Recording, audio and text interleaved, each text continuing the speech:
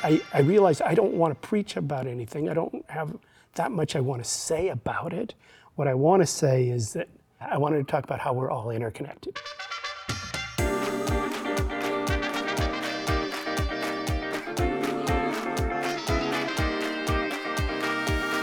I believe that your personal life and your professional life are inherently linked. And when you do the work on both sides, you can become the most successful version of yourself.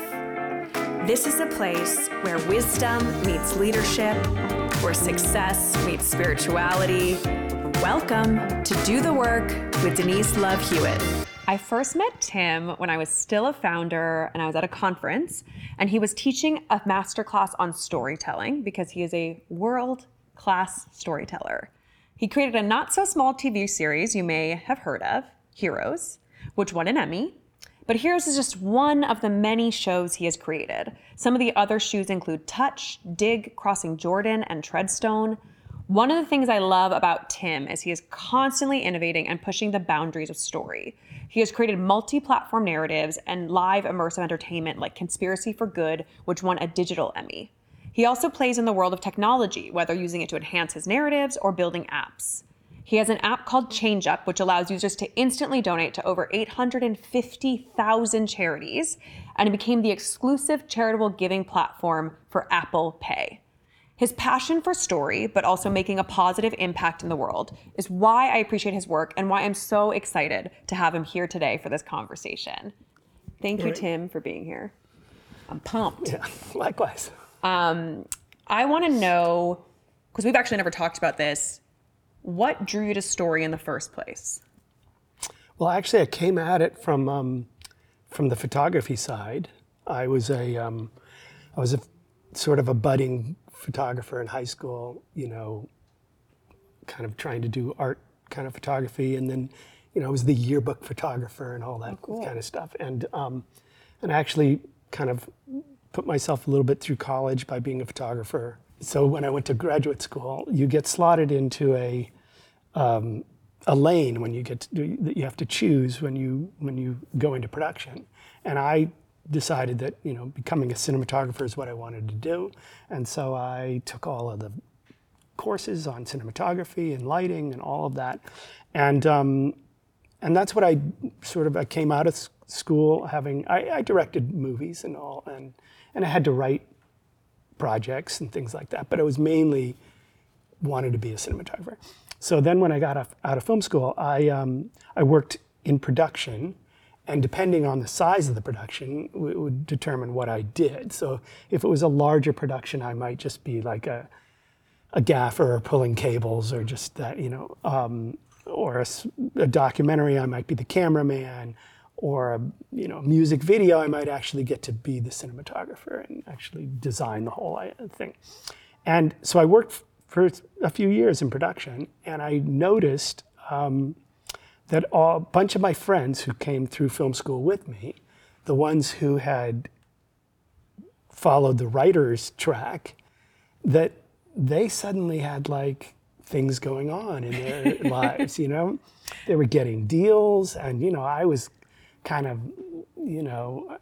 driving around in this shitty car and And how old were you at this point, just so we have some frame of reference? Mid-20s. Okay. Yeah, mid-20s. And I was just working job to job, and these guys that had, gone to film school with, getting, overall deals at studios and things like that. And I thought, what, I could write. I've got something else to say. Well, actually, there was a fork in the road. So this is interesting. I was working as a production, as an assistant cameraman for a really famous cinematographer.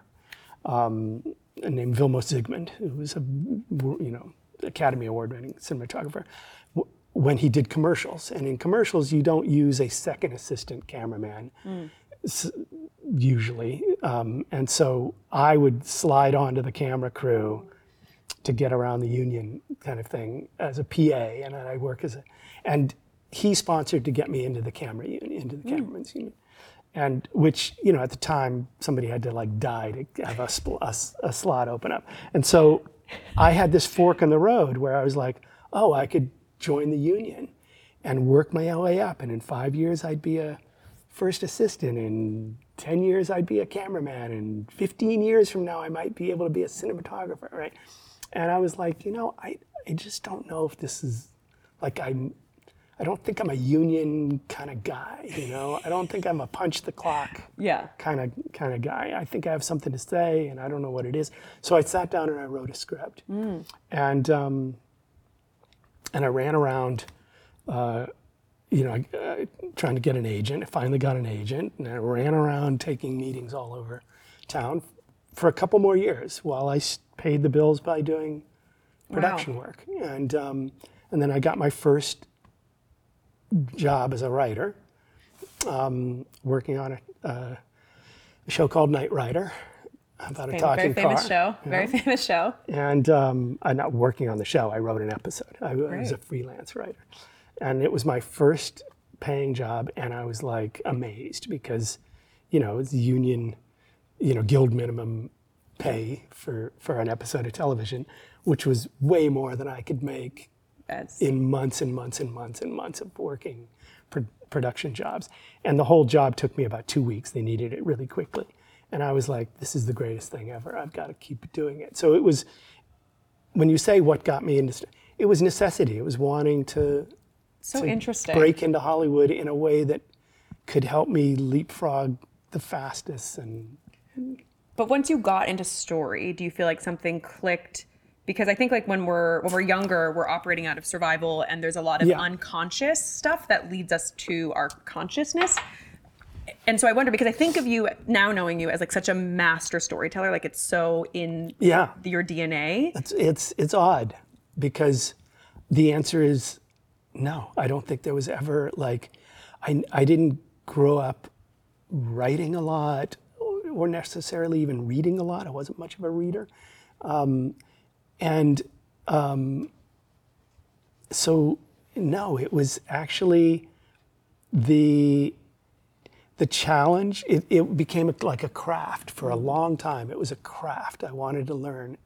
And because I was working freelance, it kind of lent itself to just developing the craft, because nobody came to me for what I had to say. Right.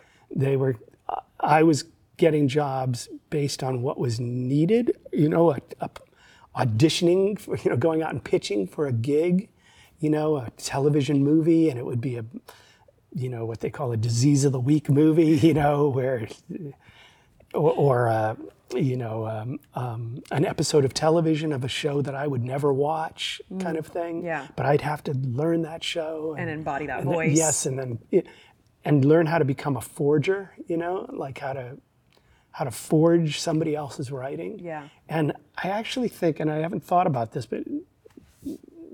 before, but you're sort of making me think about this, that I think that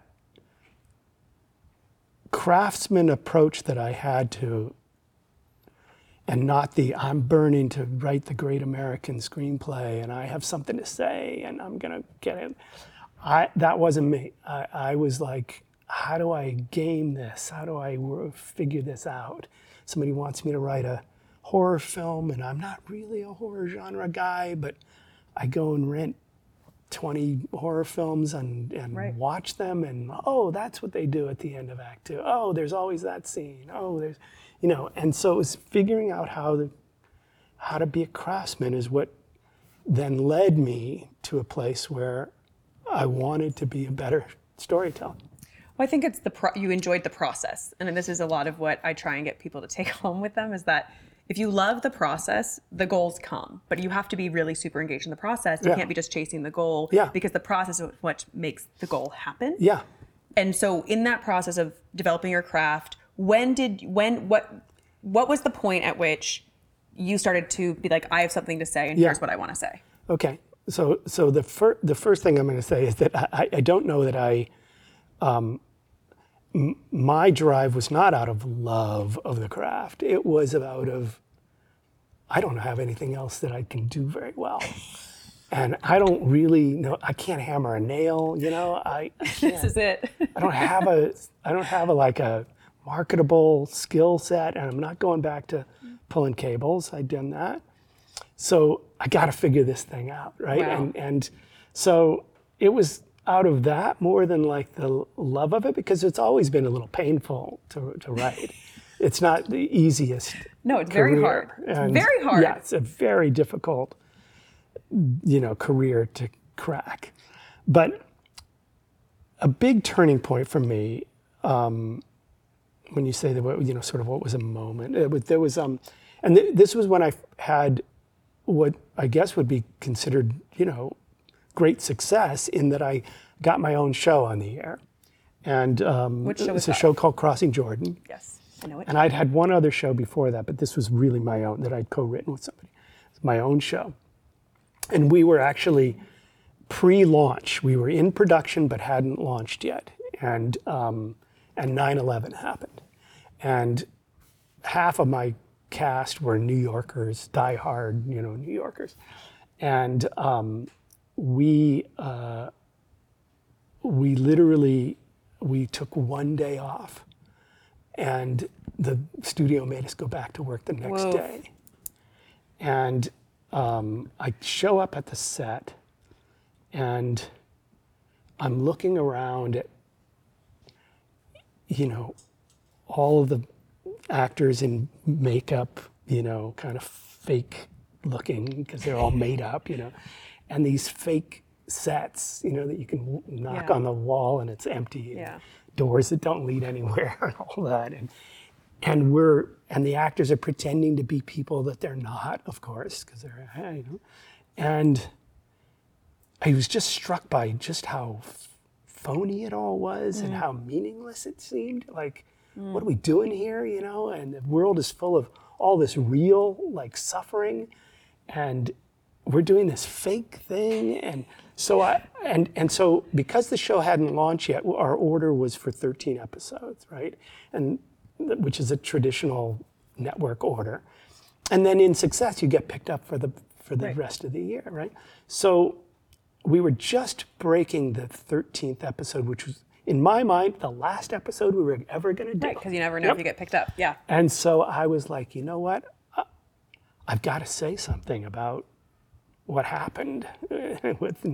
and I decided to do this episode of television. It's still my favorite episode that I ever wrote. Oh, wow.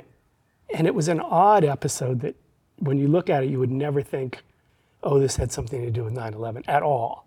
But it was basically about this idea. Like, I realized I don't want to preach about anything. I don't have that much I want to say about it. What I want to say is that we're somehow all connected to one another. The fact that these guys flew an airplane into buildings and brought down the entire world economy and all the suffering in the world. I wanted to talk about that. I wanted to talk about how we're all interconnected. And so I thought interconnectivity is really a theme that I really want to talk about. And so I wrote this episode that was a daisy chain of people's lives interchanging and interconnecting with one another in kind of magical ways. And I fell in love with that concept of interconnectivity, and it was out of the discussing interconnectivity and a sort of a global idea of interconnectivity that the idea for Heroes came. I was going to say it mirrors Heroes a bit. And so the theme of Heroes for me was about interconnectivity and global consciousness. The idea that, if we could all find one another and come together, we could save the world. That was the whole idea of Heroes. It wasn't about creating a superhero thing. It was really that's what I got from it. Yeah, so it was really about that was felt by me. So Yeah. I feel you. And then after Heroes, where the theme was about interconnectivity, I took that sort of one step farther, and I had a show called Touch, where that wasn't the theme, it was the premise. The premise was literally about interconnectivity. The whole idea was about how the sort of red thread of fate that we're all connected to one another. So I guess the point that I'm trying to make is I became sort of a one-issue candidate. That was the thing I wanted to talk about. And yeah, it's been sort of a theme ever since so that was when I switch to realizing, oh, I actually have this pulpit, this bully pulpit to say something. And it no longer became satisfying to me to just entertain. I was like, because I think for a lot of us who grew up sort of socially conscious or politically conscious, working in Hollywood has always had a kind of like, you're like, am I really doing enough to change things and to make a difference? But you always kind of justified it by saying, well, the world needs to be entertained. People need entertainment. Right. And life is difficult. And while that is sufficient for lots of people out there to work with that in mind, it's not quite enough for me. I get it. Yeah. I had a very similar moment. I was doing wardrobe on a very big film, arguably like the best, the best fashion job you could have. And I remember there was this day, this like diamond ring went missing, and they shut down the building. Like there was an armed terrorist outside. It was like life or death. And I was like, this is $100 million movie. We have enough money in the budget. If it gets lost, you have contingency in the budget, and then you have insurance. Insurance, of course. So you have 3 opportunities here that like, even if this gets lost, we're okay. Yeah. And then of course I was like, we're going to find it. It's not a big deal. But that level of stress and the idea that we were this upset over this diamond ring. Right. After that, I was like, I can't do wardrobe. I have to leave this job. And this is one of the only jobs I've ever quit. And I left, but I was like, I still firmly believe that entertainment is the quickest way to create change. And this is a lot of what we talk about, which is how do you use the format for good? Right. And I think, you do that. You think about, okay, let's entertain people, but let's also give them something deeper to connect with, which is hard to do well. Yeah. Yeah. No, that was the whole goal of Heroes was to try to, and we had a kind of subversive quality on the show. We talked about it internally a lot. Yeah. We used the phrase "we are all connected" as a line of dialogue, multiple times in that first season as a kind of mantra to kind of like slide it in, the idea was to not come at it fully, on a full frontal assault, but to be somewhat subversive about the idea. And I do think that was, some of the secret sauce of that show was that when you said that's what you got out of it, when I, traveled around talking about the show or was on panels or stuff, people that would come up to me afterwards or fans on that I encountered, it was always that sort of almost spiritual connection to it that they had that connected them to also it. At the time, I think you were doing something a little bit ahead of everyone else, which is you created a global cast. Right. It wasn't, just like Americans, and you embodied a diverse cast. And that time was very novel. Yeah. Like, thank God it's a little bit less novel now. No, but at the time it felt really like radical. Yeah, and it just seemed like, if we're going to do a show about people who, the world is suddenly populating itself with people with powers to save the world in a kind of evolutionary imperative kind of way, it seems kind of weird and provincial and disingenuous to have it just be, people that we all, think of as on network television, right? What about people from different countries? What about people who don't speak our language, And just getting the network to buy into that idea was a struggle. It was a bit of a struggle. the number of emails with the subject line subtitle fatigue. That was the about how all the reasons why we should not have any subtitles on the and until it aired, and then people loved the characters with the subtitles, and all those emails were like, of course, stop. Yeah. Well, it's also funny because I worked at Viacom, and one of the things you do always add subtitles for Americans that speak English that aren't that's hard to understand. And I was always like, oh, okay, like we're adding subtitles, but like, don't we think that? I always felt like that approach was like we're moving lowest common denominator. We're not asking people to elevate. And part of what we need to do is not, meet people where they are, but ask people to come up with us. And that's part of the beautiful opportunity of a great TV show is to meet people and then have them raise up. Yeah. But that's a hard line to Yeah. walk. And I think it's frankly with the networks, there's a lot of tension associated with that. Yeah, and they're trying to just reflect the general. They're trying to reflect what's going on in the country and the mood. And you have to remember also at the time when Heroes first came out, we were in Iraq, and we were at war with this Islamic terrorism, and there was a whole sort of jingoistic fear of brown-skinned people that were going to come and perpetrate terrorist acts against us. And so that was and 24 was the big show, and that was a really kind of like the macho kind of attitude of being, and Heroes was sort of meant to be an antidote to that idea. Well, we've talked before about story. You've told me that you approach a lot of your work now, I guess, with love. Maybe not in the beginning. Yeah. But you're dealing with a very fear-based environment. What are the tactics you employ to move forward with love and to still do what you want to do in an environment that tends to not want to try new things, or tends to be very fear-based? I mean, right now it is a difficult time. We're speaking at a particularly brutal time in Hollywood. There's a collapse going on that is really frightening to a lot of people, and so it's a tough one for me to put any kind of spin on, because I'm finding it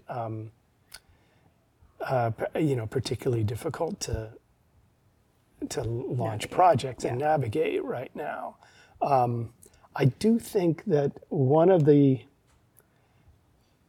it's something that I've explored also is the idea of approaching a story world with not just focusing 100% on one platform like a television show, thinking about how to create a story world that lives on multiple platforms, how to create a world that people have touch points that are not just dictated by one gatekeeper, you know?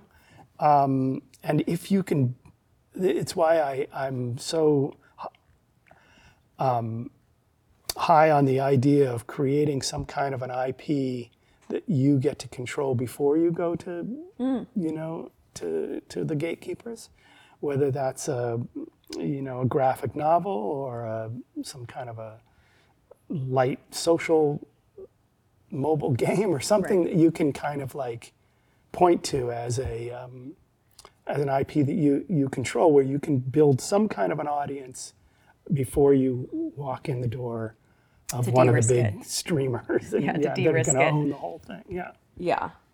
So. I think I've always loved your approach, because it is so 3D, for lack of a better word, that you play in all these different lanes, and TV is one expression of your storytelling, but then you play in live experience, you play in digital experiences, and you're really pushing the conventions of story on all fronts. And where do you think that comes from? For me, it was, it really came out of the Heroes experience, because I was sort of the classic, sort of a classic Hollywood screenwriter mentality about the audience. The audience for me didn't really exist. My work was about the script and about, if you were on a show, the script is written months before the audience sees it, so there's no sense that, right? And then when it aired before the internet, when a show would air, the audience, the only reaction that you had to, or feedback that you got from the audience, was through the Nielsen ratings, which was really just a kind of like binary thumbs up, thumbs down kind of idea.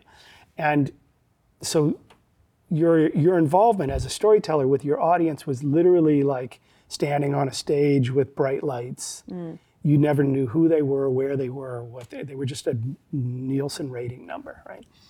Then a show like Heroes comes along with the internet, with sort of the whole idea of like, the two-way street, where you push content out and you get stuff back from the audience. It's a feedback loop, right?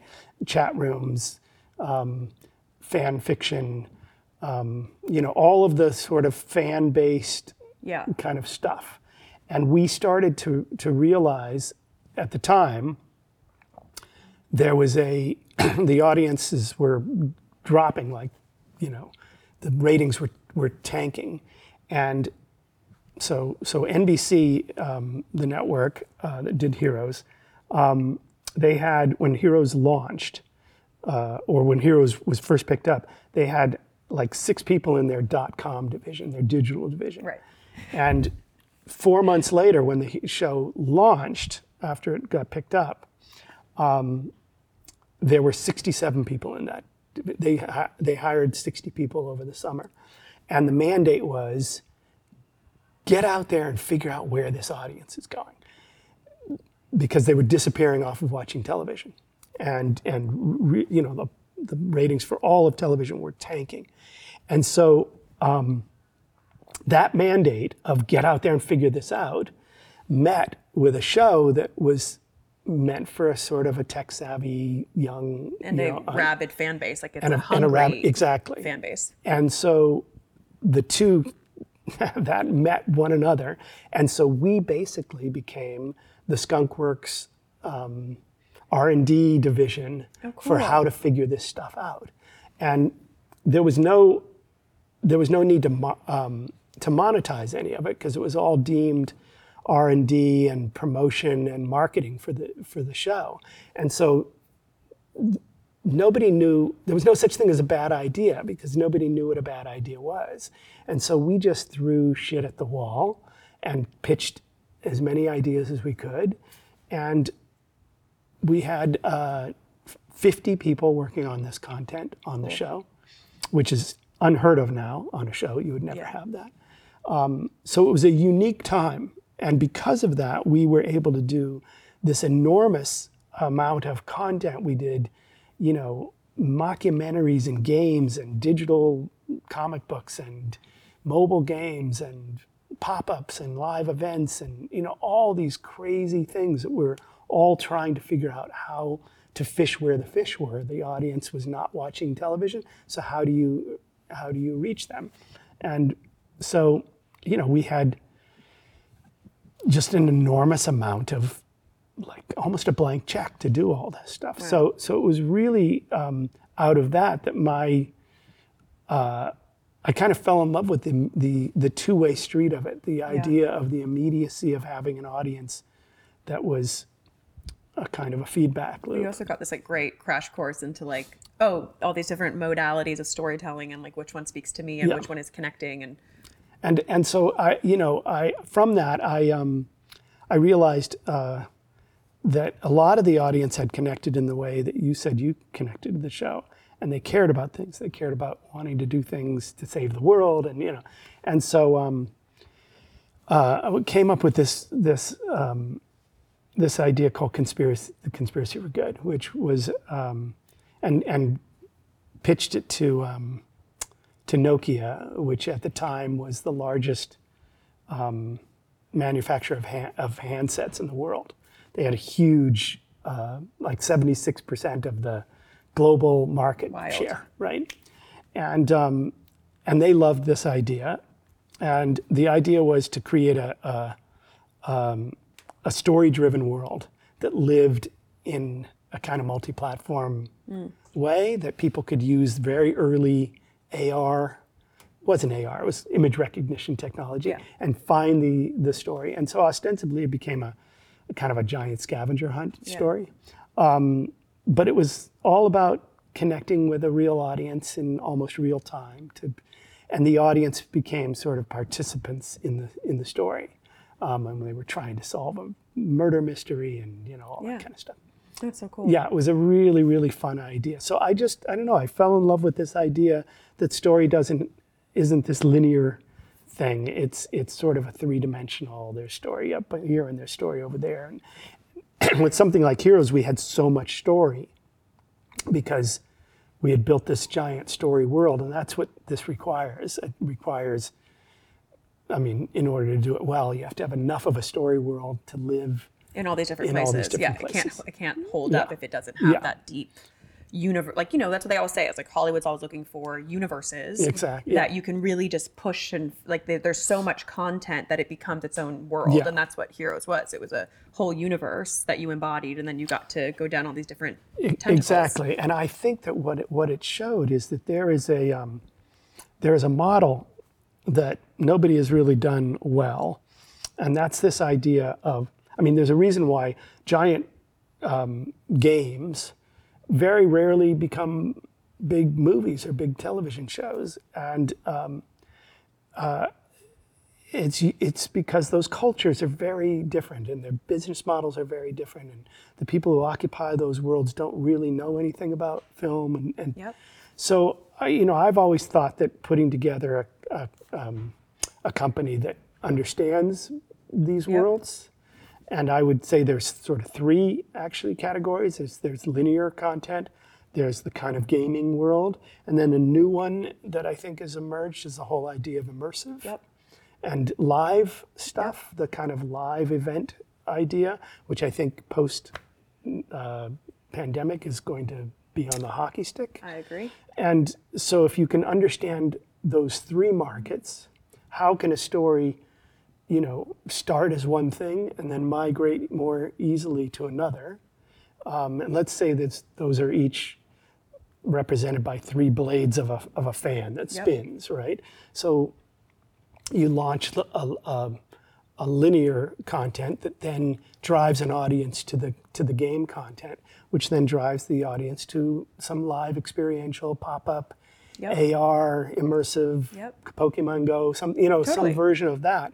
And you create, this fan can create kind of a content velocity that Yeah. pushes audiences from one to the other. And that's a concept that's still really hard to pitch in Hollywood, again, because nobody really everybody's in their silos. Well, it's also so hard to do well. I think that's one of the major problems I always felt in Hollywood, is that they speak one specific language, Yes. and when you start to speak a different language, they don't understand They it. glaze over. Yeah, they know what they know. Yeah, they glaze over. But that's also one of the things that's contributing to Yeah. the collapse that we're seeing. And so it's the lack of innovation, the lack of acceptance of technology that's inhibiting their profit line, but then also the potential of story. Right. And so fingers crossed, like that's changing, I hope. Yeah, But and like you said, when they glaze over, it's most people, and you can't really blame them. Their job is to do one thing in this. Totally. In this, they're a cog in a bigger, and their job is not to come in with that idea, No. right? Their job is to do that, right?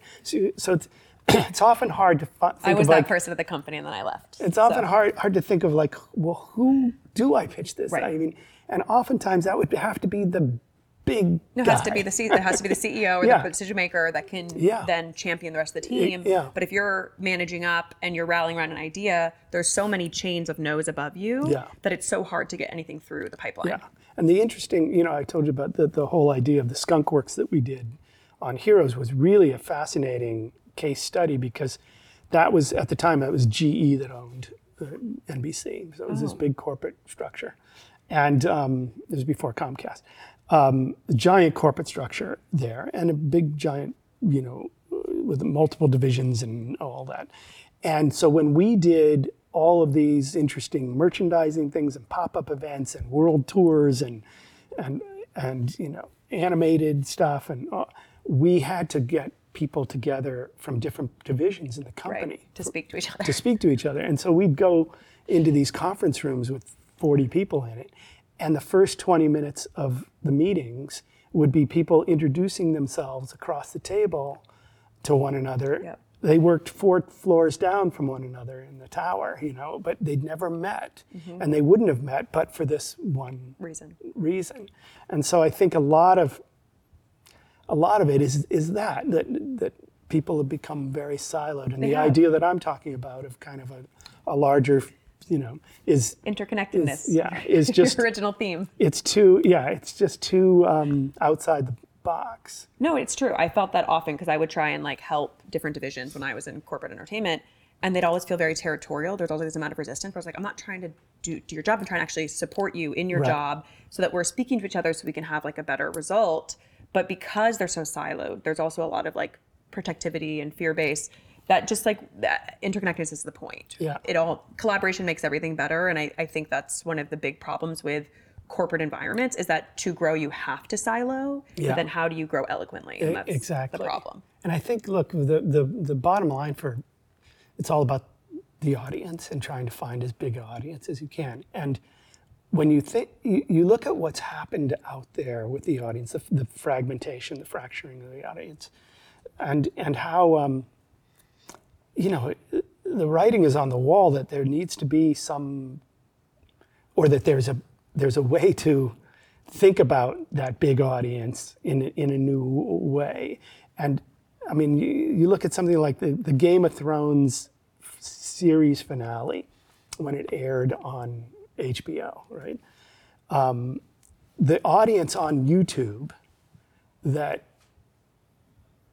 tries to find a water bottle in the background, Right. or the fan. Yeah. Some of those views on channels dwarfed the audience that HBO Yeah, of course. got.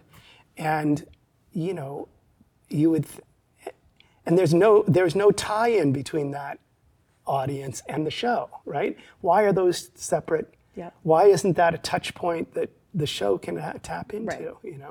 A Katy Perry video can get a billion views on. No, there's not a billion people watching Game of Thrones. Why is that, right? Well, so there's a way to connect it all. Yeah. Totally. I also think that, if you look at Taylor Swift has all the conspiracy theories around her music and all the Right. nuggets and all the eggs, and you don't have to be a listener to engage with the content, which Exactly. I think is how do you then create the next tier, which is watch this and then engage. Yep. Because you can just follow along with the thread without actually watching because it's like a bite-sized Right, thing. So then how do you, it's hard. Yeah. And, I think there's a way to think about it in Hollywood that I can't crack it myself, but somebody smarter can. The idea of, tracking, we all know about big data. Well, Yep. there's also a version of big audience. The idea of Yep. that idea that a touch point can be valuable, a way for somebody to monetize that touch point. That should be coming next. And I agree. I think that's a very underutilized space, Yeah. which is we have all this data, but we're not actually employing it to the benefit of Hollywood. Maybe they'll wise up. And I'm fascinated. I'm still fascinated by that. And the problem is that the way that Hollywood thinks about that is, okay, in success, we'll spend the marketing Yes. dollars to do something, right? And I think, the thinking is, why would we spend a penny more to get an you can audience that we recoup already have, that's already going to watch the show? Why would we spend that extra money to do some other, not understanding that audiences, it's very difficult to get a broad audience these days, but it's much easier to get a deep audience, an audience that Right. will follow you. But I think that the questions that weren't being asked in my time in corporate entertainment, which is when I would have a focus group around something and I would, vocalize my resistance to a joke or something, they'd be like, well, you're not the audience. You're not the audience. Right. And I was like, A, we don't know who the audience is. And B, why aren't we asking, how do you make me the audience? Right, right. There's no... How do you win you over? Yeah, it's why whether or not that's the point, it's a thought exercise that will enable innovation and creativity and thinking around audience. Yeah. But instead of doing the creative exercise, we just say, well, you're not the demo, you're not who we're going after, so we're just going to move on. Or how do they help you go out and find other people who are the audience, Exactly. right? And connect you to those people. Exactly. I mean, that's the amazing thing about a giant global audience nowadays is that you can find one another. And, if you have some obscure thing that you're interested in, you can find a YouTube channel and you can find a community and you can connect to those people. No, it's cool. It's very cool. What do you attribute your, I guess, creative sustainability to? I'm going to be, a lot of it is just there are things now that I actually do want to talk about, in the same way that I think a lot of people are feeling right now. There is an urgency that's out there. about the world. Things seem to be a lot more serious. Yes. And I don't know whether that's just getting older and crankier, but it feels like that's happening for everybody. So I feel an urgency now that I didn't used to. Before it was sort of a luxury to, I want to talk about interconnectivity, and it's a kind of, wouldn't it be nice if somebody was talking about that? Right. Now it feels like there's an alarm bell that Right. needs I have to to be. talk about it. There's an alarm going on, and so I'm feeling a little bit more urgent about wanting to just be a part of the conversation. And I don't do social media. I think if I were a screamer on Twitter and big poster of my worldviews, then maybe I would exercise some of that. But my mode of expression is writing. I think that's great. I think it's so hard, though, to do what you've done, which is over a long career, keep writing great work, keep getting your work made, and then it connecting. It's very rare. Yeah, and the connecting thing is always the hard one. But now it's like I was just saying, you don't have to have a broad audience anymore. You used to, when I first started with network television, the whole idea was to be all things to all people as much as you could, right? And you were trying to hit as broad an audience as possible. And I think we've all been kind of liberated by that through the proliferation of content now. You don't have to be all things. You have to be truthful and authentic to a smaller audience, and that will keep you alive. So there's almost like a stripping away of the phoniness, and you can be more true to what you really want to say. Yeah. So we had spoken once, and I want to talk a little bit more about like your leadership style. Yeah. And you said this thing to me that I thought about for the next couple weeks. You said that your career has been a quest to be left alone. And I loved this. I love this because great leadership is respecting people's skill set, their autonomy, and still, holding them accountable as and when they need to be. But that's really what great leadership is. You get yourself to a space where you run an organization that you can be left alone. Yeah. So how did that develop over time? And as a leader, what do you think you've employed to be successful in that? There's sort of two aspects to that, to what I said to you. One is the idea of wanting to get to a position in my career where I had less fear-based, getting notes constantly, and that never ends, obviously. No. Not in the least. But the whole goal of wanting to be more in control of my own destiny, to be left to sort of push aside, swat away all the bad ideas and all of the bullshit that you have to go through in order to get. You sort of dream of having enough kind of juice and enough power as a storyteller for people to trust you, and and not have to overly explain everything that you're doing constantly. But then the second half of it is, once you get something like a television show going, you have 200 or 300 employees and people that you work with. I found, I'm still a solitary person, and a large portion of my day has to be by myself and in contemplation and work and all that. And so the other half of that is the quest to be left alone, is to build enough of a team, a trusted enough team, hand the keys off to them enough, and empower people enough so that I don't have to be in everybody's business all the time and overseeing things. And so there's a kind of building in your own obsolescence has become a big part of how I try to run a show. Empower people enough. When you throw people into the deep end, one of a couple of things can happen. They can sink, and it's a miserable, they drown because you threw them into the deep end. But if you throw them into the deep end and they're not used to that, and they flourish, it's unbelievable because they leapfrog into this whole self-actualized Totally. idea of who they can be in the world. And you discover that you can create people around you who are enormously empowered by doing that.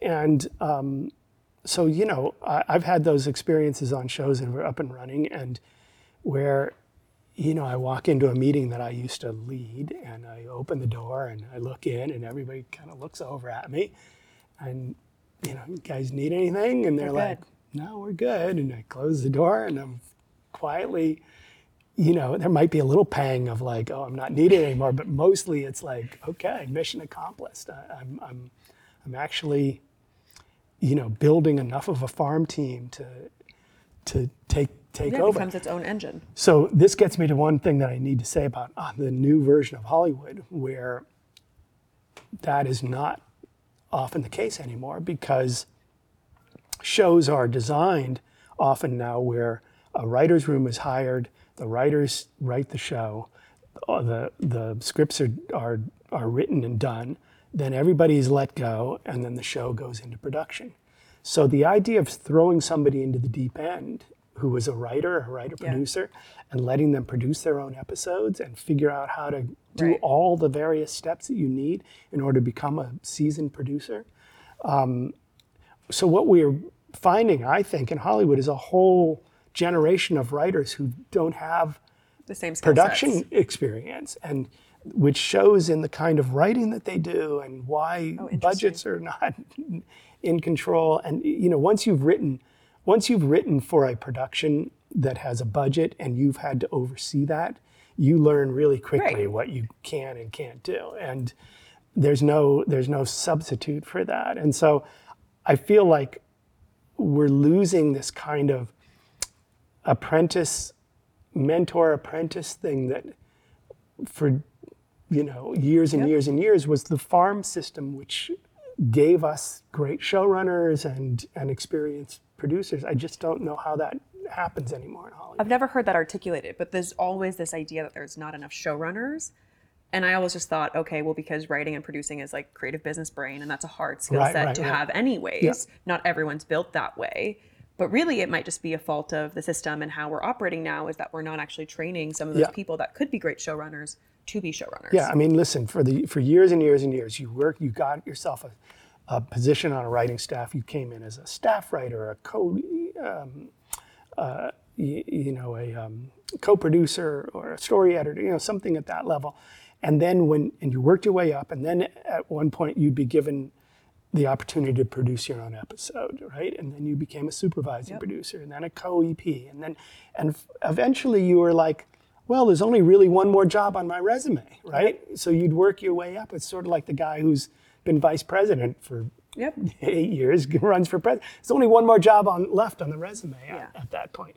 And, you know, so for a lot of people, it'd been years and years and years of sitting in the seat next to the guy who's running the show, learning what not to do most of the time. Yeah. I mean, most of the time you learn from what not to do. Yeah. You're like, oh, I'm never going to be that guy. I would do that differently. Yeah, totally. You know, I'm never going to scream at that person like that. And I'm never going to, you know, That's a big one. you learn all these sort of things of like what not to do.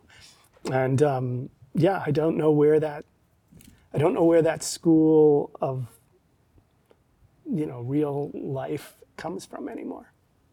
Fair. And, you know, you have people now who become showrunners because they wrote a project that somebody wants to spend $100 million on. And it's also a mess. And then do you wonder why? And you know, that's the skill set that gets somebody, you know, to the point where they can write a script that gets made.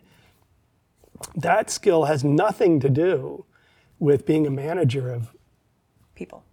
budgets and people. Those two things have nothing to do with one another.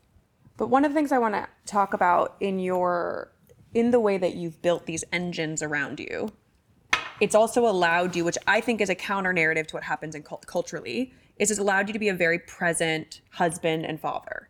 And I think we often don't hear that side of the story, which is like you built a career that was still a very demanding career, and a structure that oftentimes people are like, I have to work crazy hours and Right. we're shooting a show. It's bananas. And you were able to create the boundaries to still be successful, work that crazy schedule, but make sure that you were present in your life because that was important to Yep. you. And I just wanted you to talk a little bit about that because I just think yeah. we don't hear it I from mean, men. my kids showed up just as I became a showrunner. And so that coincided with that part of my career. I had a real leg up on, I think, a lot of people nowadays in that I was able to make shows in the city that I lived in. Right. And, you know, to be able to go home and sleep in your own bed at night or to be able to run home in the middle of the day or run to a school event or something like that.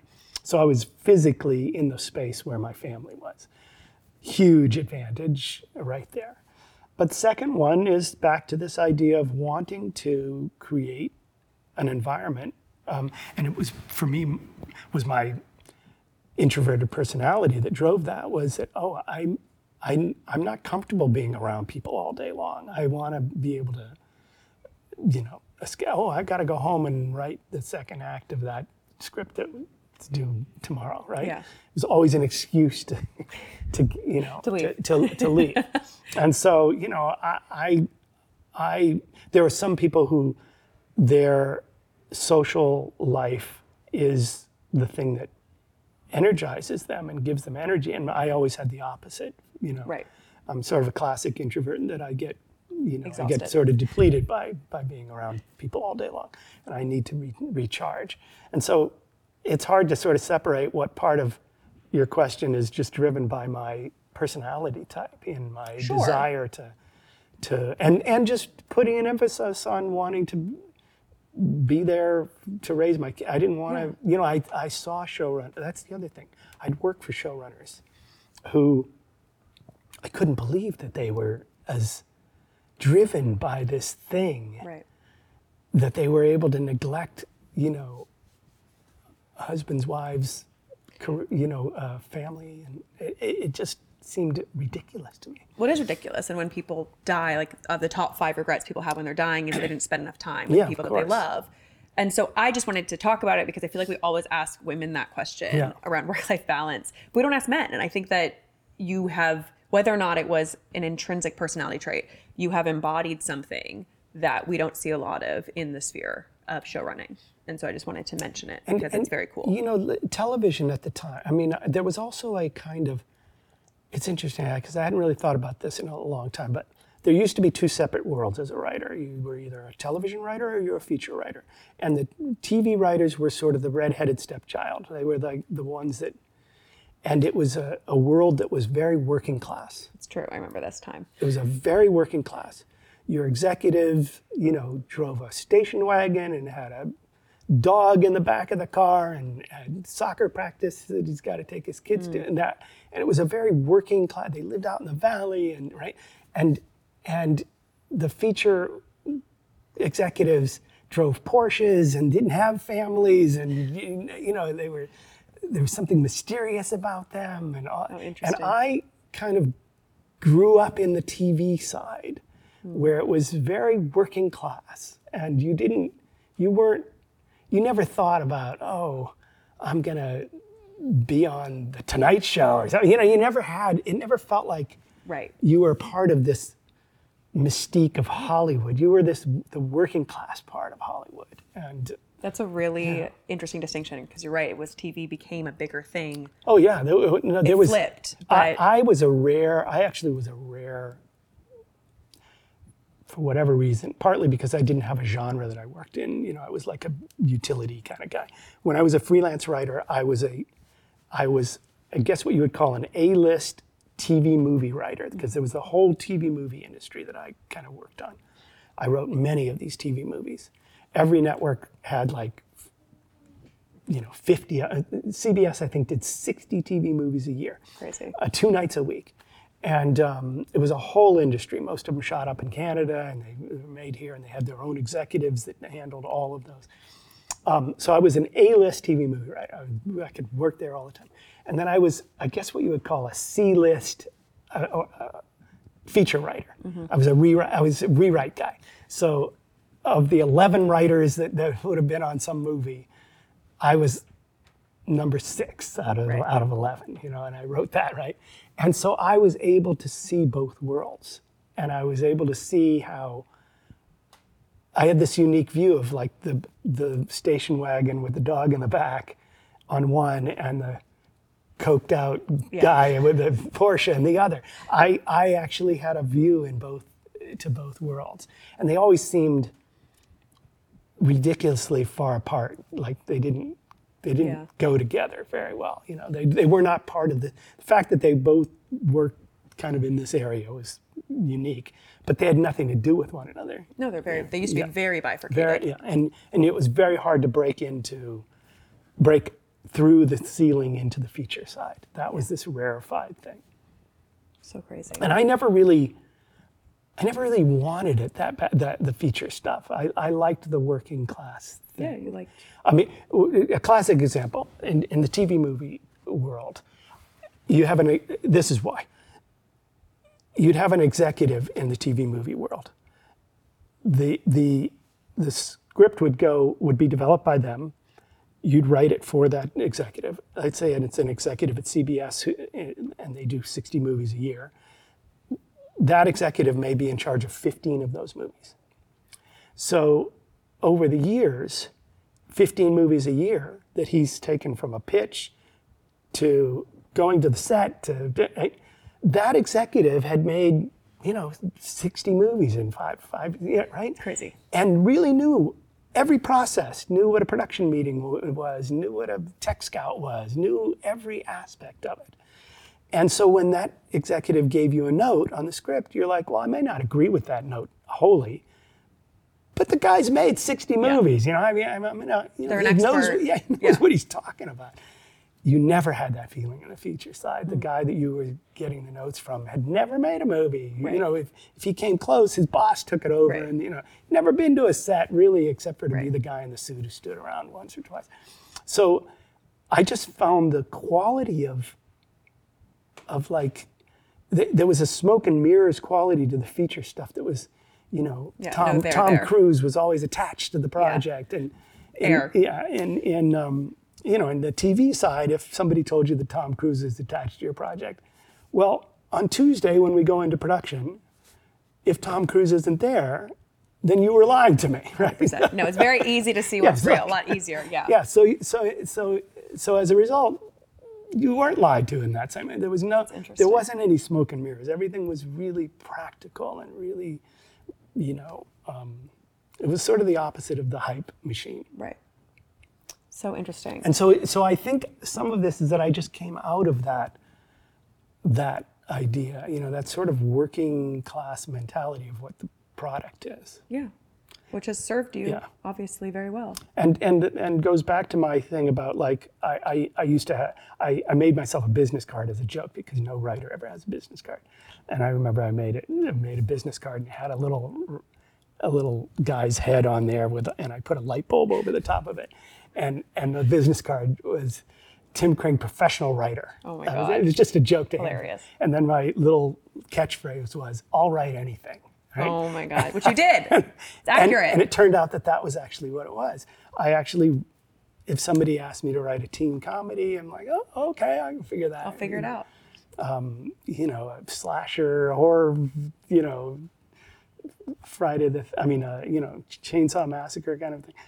Okay, I'll see if I can do that, So Well, it's also like no ego. You approach everything as a challenge. You weren't like, I'm only writing this, which is a lot of the hierarchy of Hollywood. You have these people that think they're better than or power over, and you're just. And I'm not taking away anything from people who are that way. That's awesome. Sure. I actually they have a lane. I they actually know well. envied that, But for me, not being able to be pigeonholed, just allowed me all those years of just developing a craft and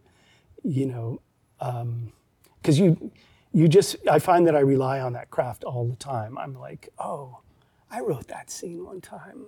I'm just going to change this to this, and it's I've done this structure. I know how to make this act work, differently. Yeah. Okay. I feel like I have so much more I want to talk about because we haven't even gotten to your philanthropic stuff, but we have to wrap. Well, that'll be for the next time. Exactly, for the next time. We'll have a lot more to talk about, but that's good. because I was, obviously we had a lot to say and was very And I engaged. talked too much. No, I loved it. I was like, I've like a lot of synapses firing that I'll be thinking about later. But we're gonna jump into our rapid fire section. And so just answer however it feels authentic to you in the moment. What would you tell your 20-year-old self?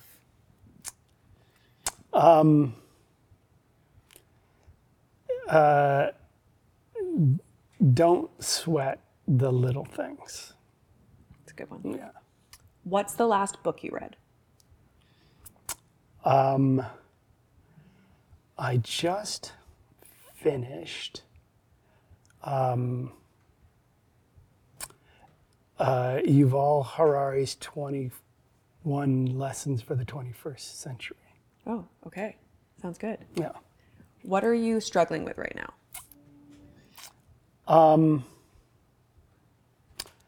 I want to I want to rekindle this idea of saying, of wanting to have wanting to feel like I have something urgent to say. I'm struggling with how to actually navigate the urgency of it.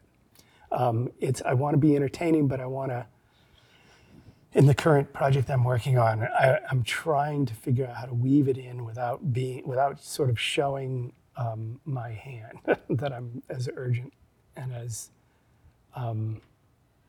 alarmed as I am. Yeah, it's a hard There was one. something easier before our current situation. Yeah. What is bringing you joy right now? Music. Love. Yeah. Such a good easy. I'm a big vinyl collector, and I'm just really into music these days. What is the best piece of advice you've ever been given? Well, I think the one that works best for a career in Hollywood is just, it sounds really simple, but someone said to me when I asked him for advice, as a producer, old-time producer, he said, be nice to the guy that parks your car. And, it wasn't until I thought about it years later that I realized what he was saying. And that is that, you kind of never know who you're dealing with and who that person is and what their aspirations are. And so, basically he was just saying, don't disregard people 100%. who you feel, are just passing participants in your day. It's a good one. Yeah, it was a good one. Here are the takeaways for this week's episode. Tim first developed his craft and passion through necessity. We don't always have to be clear on our endpoint. I really appreciate Tim sharing this. We often think of people who've made it or had a lot of success as people who had it all figured out. And most of us don't. We're taking it step by step, brick by brick. And so Tim sharing this just points to the fact that if you don't have it figured out, it's okay. He deeply engaged the process of the craft and was present within the modality. That presence allowed him to hone his craft over time and figure out what he wanted to say and how he wanted to say it. We are all interconnected. Experiment in the mediums available to you. Through that experimentation, you will find your thing. Tim reminds us not to be afraid to advocate for our vision. When the networks were giving him pushback on his show, he held fast to his vision, which obviously served them in the end. Story is not linear, it is 3D. And there's many different ways to be a storyteller in the current climate we live in. Thank you for doing Yeah, this. this is What great. a Thank you. treat. Okay. Thank you all so much for listening. It really does mean the world to me. If you could take some time to subscribe not only to our audio channel, which you can find anywhere that podcasts can be found, but also our YouTube with all of our video episodes. If you can subscribe, rate, and review, It would make such a huge difference to us. I want to give a big, big thank you to Parentheses Produced, Wine Designs Media, Young Spielberg, and Young Scorp Consulting. This really couldn't happen without any of them. This really is the little pod that could. Thank you guys so much, and see you next week.